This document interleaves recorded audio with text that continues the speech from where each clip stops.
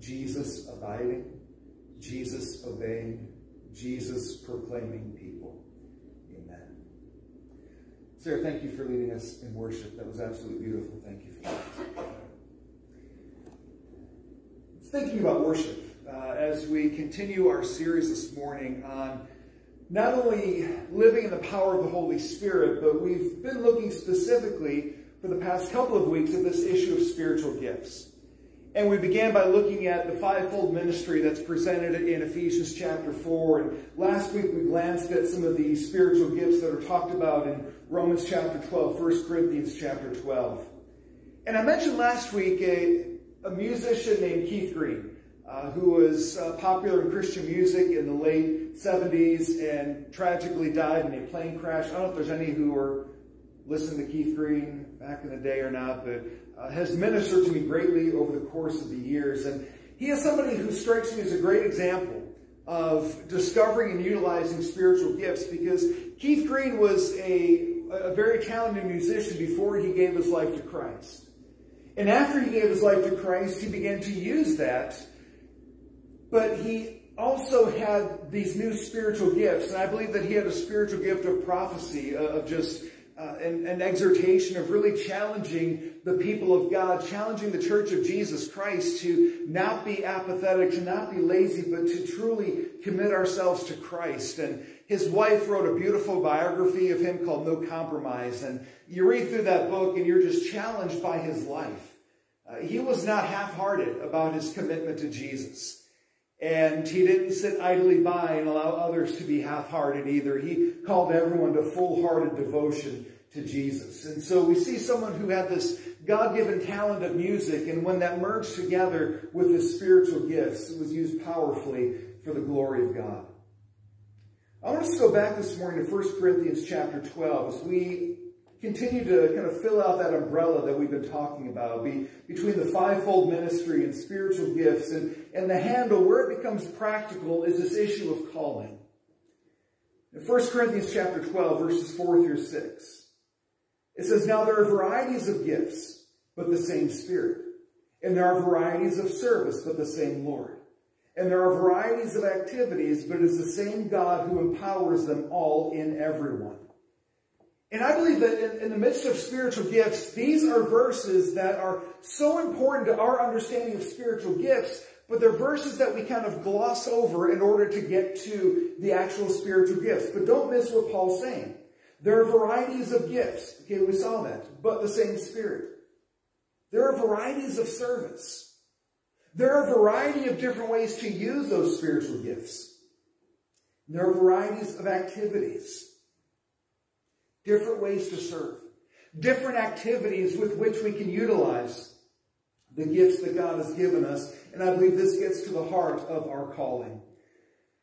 I want to lay out for you what I think is the typical approach we take to discovering our spiritual gifts and then applying them into ministry. We typically begin by trying to discover our spiritual gifts, whether that be through a handwritten test or an online test, and it spits out results that you have the gifts of blank, blank, and blank. And so we take those gifts and say, okay, what activity matches those gifts? And so again, we typically fall into this very narrow thinking of, if I have the gift of teaching, I need to teach Sunday school, I need to teach a Bible study. If I have the gift of service, then I need to clean the church or maintain the yard at the church. We kind of have this really cut and dry. Just if you have this gift, here's how you need to use it. But then it comes down to the ministry. Say, okay, I have a gift of teaching, and so therefore I need to teach a Sunday school class. And so our ministry becomes a Sunday school teacher. But then the question that often gets unanswered is this last one of, but what are you called to do? What is your calling? Because I want to suggest to you that your calling is not to be a Sunday school teacher. That might be your activity, it might be your ministry, it might be your area of service or activity, but it's not your primary calling. And because we approach it this way, the issue of calling never really gets answered. We found out we have a certain gift, we've applied that in a specific context, in a specific ministry. We never answer the question of calling, and the result of that is typically burnout. because we keep functioning in this ministry setting that's not really ideally suited for us. It's not life-giving. We begin to resent it. We begin to get frustrated with it. We begin to drag our feet with it. We begin to beg God to bring somebody to replace us so we can get out of it. And then what typically happens is once we're free from that ministry, we're very slow to engage in another ministry because we know how exhausting that ministry was that we just got out of. And I think it's because we're approaching it from the wrong direction. And the right way to approach it might be to reverse the entire process. To start with calling. What has God called you to do? And then to say, okay, in what ministry setting can I apply that? And specifically, what activity can I engage in to fulfill that calling? And lastly, to say, and what are the gifts God has given me to bring to this calling? I believe that if we approach spiritual gifts and our calling in this manner, this is what will be life-giving. This is what will make us want to get out of bed and serve Jesus Christ wholeheartedly. See how this plays out in the life of Paul in Galatians chapter 1. Galatians chapter 1, verses 15 and 16, it says, But when he who had set me apart before I was born, and who called me by his grace, was pleased to reveal his Son to me, in order that I might preach him among the Gentiles, I did not immediately consult with anyone. What was Paul's calling? To preach to the Gentiles, right? God specifically appointed him to be an apostle to the Gentiles. So what did that ministry specifically look like? Well, we don't know that yet. At the time of Paul's calling, we don't know what that ministry was going to look like. We don't know what the specific activity was going to be when it came to preaching to the Gentiles. We don't even know what spiritual gifts Paul was going to bring to the table when it came to being a preacher to the Gentiles. All we know is that Paul's calling starts with calling. God said, take the gospel to the Gentiles. That's his calling. Everything else is just filling in the specifics. Now, Paul could have started and said, okay, well, I think I have a spiritual gift of teaching. And so therefore, I guess I should find a group in the Jerusalem church and I should teach that group in the Jerusalem church. Notice what would have happened. He would have completely missed the calling that God had on his life to go to the Gentile world, to not stay in Jerusalem, to not stay among Jewish people, to not stay among the believers, but to go take the gospel to those who have not heard. That was his calling. Everything else came underneath that to flesh that out. So I want to ask us a series of questions.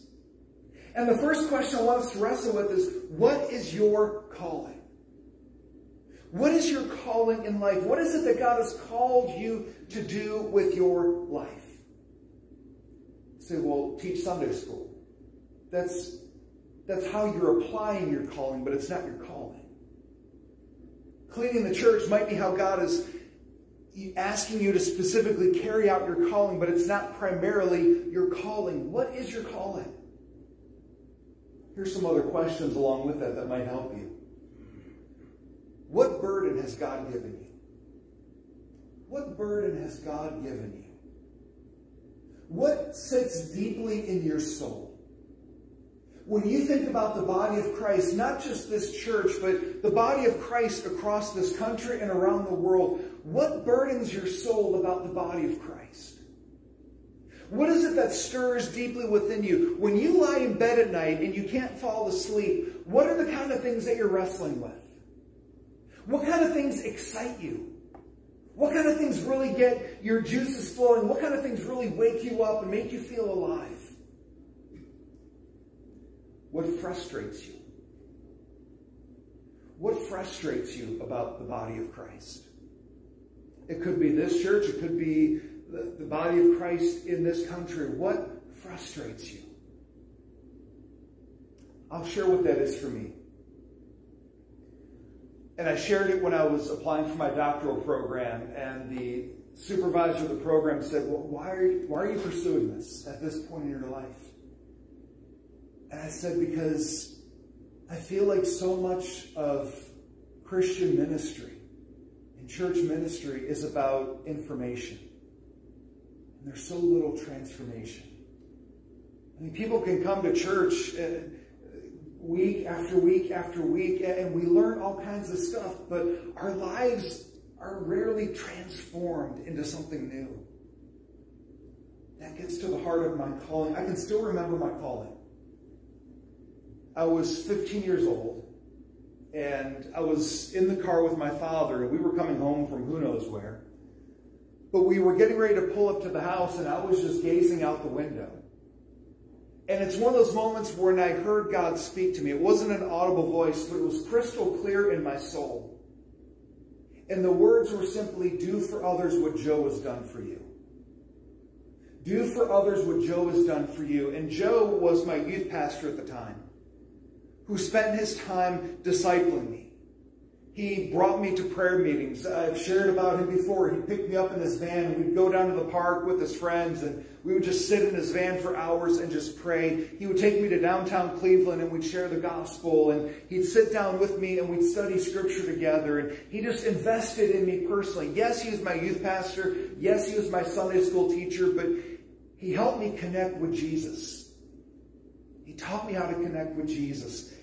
And so God's call was help others connect with Jesus, just like Joe helped you connect with Jesus. What is your calling?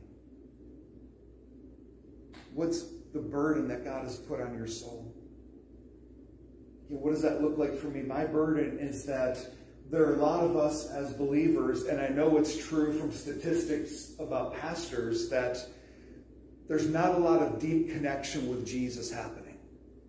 There's very little time spent in our private closets of prayer, and this is what's consumed my life since I was 15 years old. What calling has God put on you? And maybe that's a question you need to take time with this week. Say, Lord, I've never thought about what is my calling in life. This isn't about what's your career. This isn't about what you do for the church. This is what is your calling. The difference that God wants you to make in the body of Christ. What is the calling God has put on your life? Second question. What is your ministry? What is your ministry? And that means, what is it that God wants you to do to address your calling? To address the burden that you have? And I believe this is where that fivefold ministry comes in. In what way has God wired you to help make a difference in the area that burdens you? So I shared a couple weeks ago that in the fivefold ministry, my primary score is in teaching. And it's been that way for years and years now. That part of this spiritual formation piece for me is about teaching people about connecting with Jesus, teaching about spiritual disciplines. And this has been a key part for me, teaching about spiritual formation. So my ministry isn't even primarily a pastor. I'll get to that in a minute. My ministry is teaching spiritual formation, trying to help people connect with Jesus. That's my calling. That's my ministry. And so that means no matter what I do with my life, okay, I could be a garbage man. My calling and my ministry would still be teaching people to connect deeply with Jesus. What's your ministry? What has God called you to do? You have a burden about the body of Christ, and he's called you to a ministry that's going to address the burden that he's given you. See, a lot of times what we do is we get a burden about our church or about the body of Christ in this country, and we tell other people that they should do something about it. God's like, I've asked you. I've invited you to do something about the burden that I gave to you. If God wanted somebody else to do it, he would have given them that burden, but he gave you that burden for a reason. So it leads us to the third question. What then is your activity? Again, we saw in 1 Corinthians 12, there are a variety of service, there are varieties of activities. What is your activity? What is the practical, hands-on way that you are living out your ministry and your calling? this might change. Your activity may be completely different today than it was 20 years ago, and that's completely fine. Your activity might be different today than it was 1 year ago, and that's fine. Your activity might change. And your activity doesn't depend on what you do for a living. In fact, I think I have a picture of Joe on the next slide, maybe. There he is. So Joe was my youth pastor for a short time. But after about 2 years, when he left that position, he began doing what he's doing to this day. He's in the concrete business. If you have an uneven driveway, uneven sidewalk, he will level that out for you. That's what he does for a living. He's not a pastor. He's not on staff anywhere. He didn't go to seminary. He's a man who deeply loves Jesus, and no matter what he's done for a living, he's helped people connect with Jesus, even as he works in concrete. And now he's into boxing, I think, too. And he still encourages me in my walk with Christ all these years later. So it doesn't matter what you do for a living. And it might change. But what activity does God have for you right now to fulfill that ministry, to live out that calling he's given you? For the past 24 years, my primary activity in my ministry and for my calling has been to serve as a pastor. But there's been other activities. I have been a professor. I've been a spiritual director on retreats. I have ministered to unchurched people who are used to go to church, but now they felt burned by the church. God's bringing me a lot of those people into my life to minister to. The activities change. 20 years from now, people may be tired of hearing me preach. I may need to have a different activity. I don't know. But for today, for the past 24 years, my primary activity has been in the role of a pastor. The pastor is not my primary ministry. Teaching people to connect with Jesus is my ministry. And it will be that way no matter what I do. I could be a Walmart greeter someday, and my ministry will be teaching people to connect with Jesus. Because my calling is to do for others what Joe has done for me. And that has never changed. What's your calling? What's your ministry? And what's your specific activity? Your specific activity might be Sunday school teacher. Your specific activity might be Bible study teacher. Your specific activity might be visiting the sick. Your specific activity might be cleaning the church. But that's part of your larger ministry, which is a reflection of the calling that God has given you. And so then we ask the question, okay, what are your gifts? What gifts has God given you to help accomplish that activity as a part of your ministry, fulfilling your calling in life? And there's a lot of different opinions about spiritual gifts. Some people say that your gifts change over time. Some people say that the gifts you get, and you have them forever. The answer is probably somewhere in the middle. I think there's one or two primary gifts that we all probably are given. And there's some secondary gifts that kind of ebb and flow over time. But it's important to know how you're gifted. What has God gifted you to do? What are the gifts he's given you? Because it's very possible that he's called you to teach, but he's not given you the gift of teaching. So, well, isn't that kind of important? Well, maybe he's just called you to sit down at a coffee shop with somebody and say, what have you read in Scripture, and how can we help you understand that? Maybe it's a gift of exhortation that he wants you to use. How has God gifted you? And lastly, what are your talents? What has God equipped you with? From before you were born, he embedded certain things into you. Special talents, special abilities that you would have. Not completely unrelated.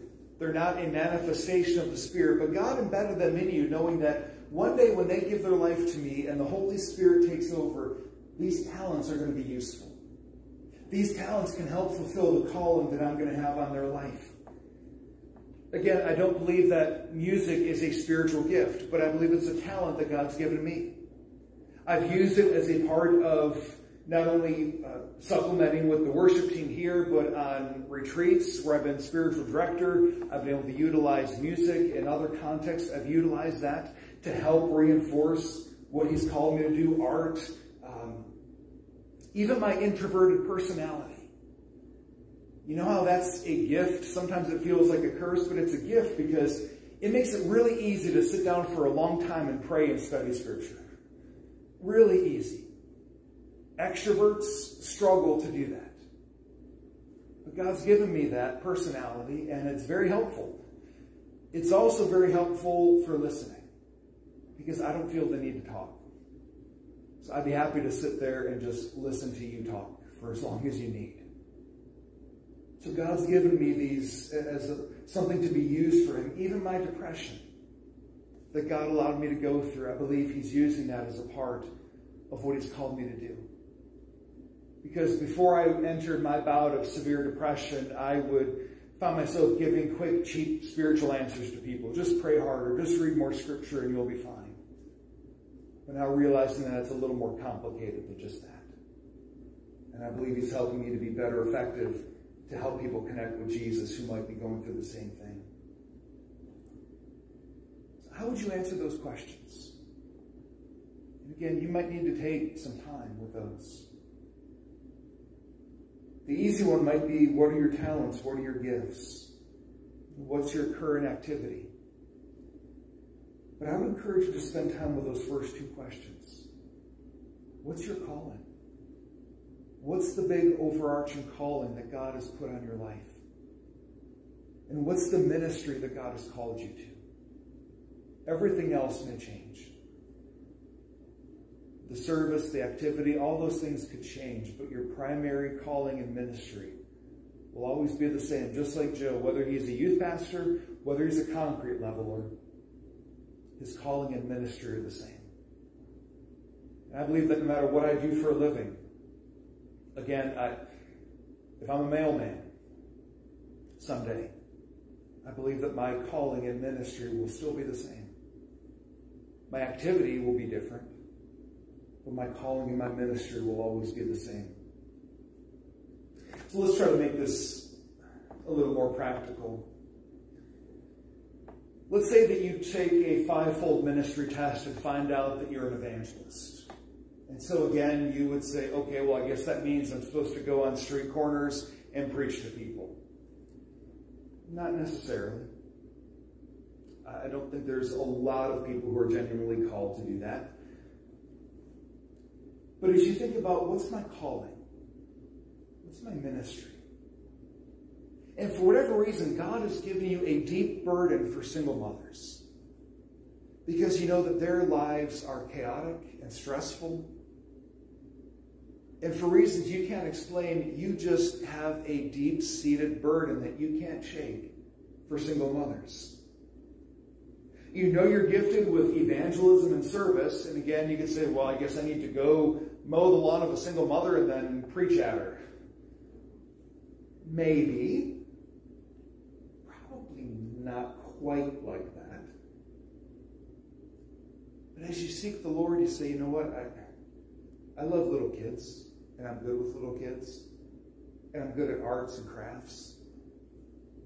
And maybe I could have a ministry to single mothers, not only in my church, but maybe in my community, where I could watch these kids and I could do crafts and art stuff with them, and their single mom can just get a break.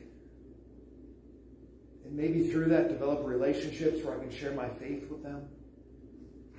Or maybe say, you know, I want to do something on Sunday morning so that single moms can sit in the service and I can minister to their child for them. And so in that, maybe they can hear the gospel and respond to Jesus. You could start by saying, well, I've got a gift of evangelism, so I need to go and just preach to everybody I see. But after a while, you find that's not quite for me. I guess I don't have those gifts, and you go another 5 years without doing anything. Or you could say, Lord, what's my calling? What's my ministry? Lord, I can't shake this burden for single moms. How does all this fit together? Because when you find your calling and your ministry and start to organize your activity underneath that, suddenly you find something that's life-giving. Something that you don't get tired of doing, something that you can't wait to do because it brings you joy to serve Christ in this way. And there's two key questions to ask. To say, have I gotten it right? Do I have the right calling or ministry activity? Am I using my gifts and my talents?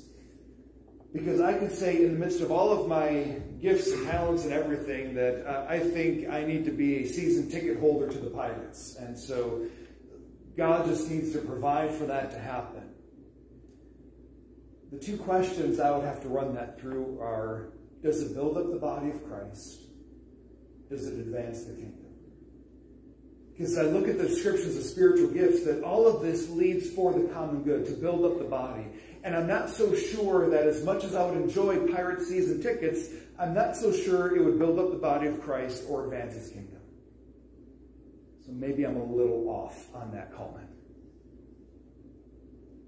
What's your calling? What's your ministry? What activity does God have for you to fulfill that? What are the gifts and talents he's given you to supplement that and make it a reality?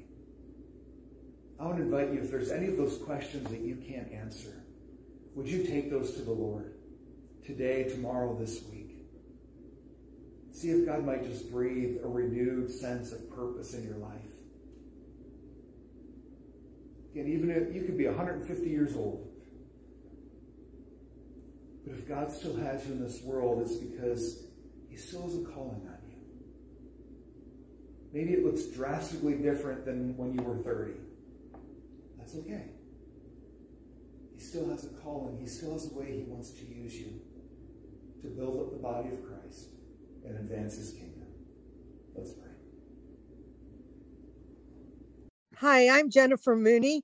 Welcome to what is our new Hope Interrupted podcast based on the work from our book, Hope Interrupted, that I co-authored with my good friend Byron McCauley. Hey, Jennifer, I'm looking forward to this podcast as much as I was looking forward to writing this book with you. We hope to interview some high-impact folks as well as have a little fun. We're going to cover stories of hope. To learn more about our podcast and our book, please visit www.hopeinterrupted.com.